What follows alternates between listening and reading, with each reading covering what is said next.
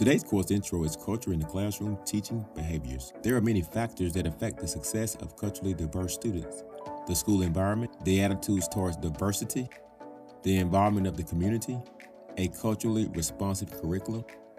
Of all these factors, the personal and academic relationship between the teacher and the student may be the most influential. This relationship is called the core relationship of learning.